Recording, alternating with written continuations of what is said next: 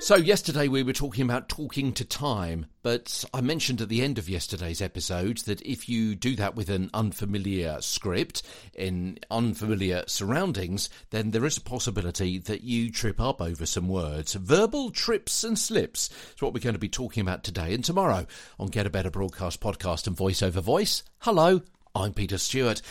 Things happen, verbal and technical slips and trips, mouths and machines can stop working. The wrong bit of audio can come out of either of them.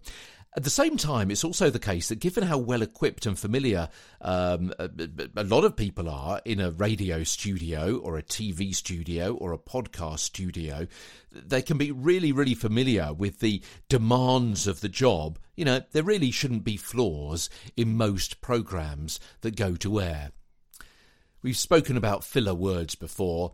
And we've also spoken before about some of the technical issues which happen in a studio from mics and headphones and talkbacks and other people in the studio, about confidence, and nerves and how you cope with all of that. But a high level of professionalism is really the expectation of everyone, no matter if they're in front of a camera or behind the scenes or in front of a microphone or a producer or a director.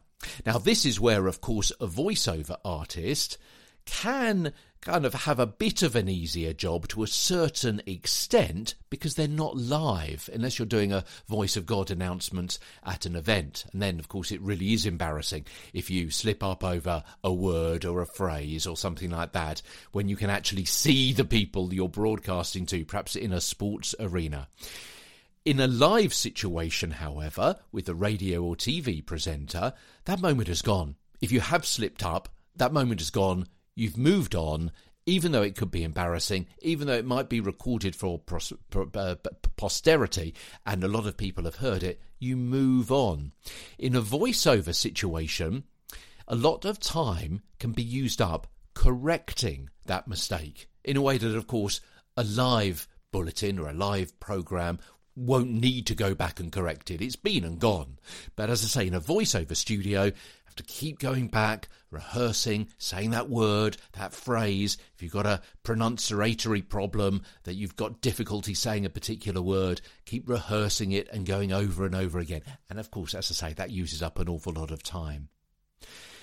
When things do go wrong, in a TV or radio situation, very often the anchor, the newsreader perhaps, is expected to stay cool and professional in that live situation I've just been referring to. Whatever the ferment beneath the surface, no cracks must appear in the calm exterior of your professional and usually grossly overpaid presenter on the TV or on the wireless. The coolest recovery on record from a problem that happened during a live broadcast, and we've all seen those outtake shows, but the coolest recovery on record was probably that of a wartime BBC announcer, probably sitting about 5 or 6 miles from where I am sitting at the moment, as it happens, because as you know, I'm in London, who pressed on with his script after a bomb fell on Broadcasting House while he was reading the news. I've got a link to that in our show notes today. But of course, if something happens to you, hopefully not as dramatic as that, then you just need to press on. Immediately, completely dismiss the mistake from your mind. Focus your total concentration on the rest of your script, the rest of your bulletin, the rest of your programme. Tomorrow in the show, when you can expect verbal slips and trips. In other words, what you need to look out for, because if you know where potholes are likely to be, then you can drive round them and carry on as though nothing had happened. Or if you know where potential problems might be and you do come across them, you're better prepared to get yourself out of that hole and move on as though nothing has happened.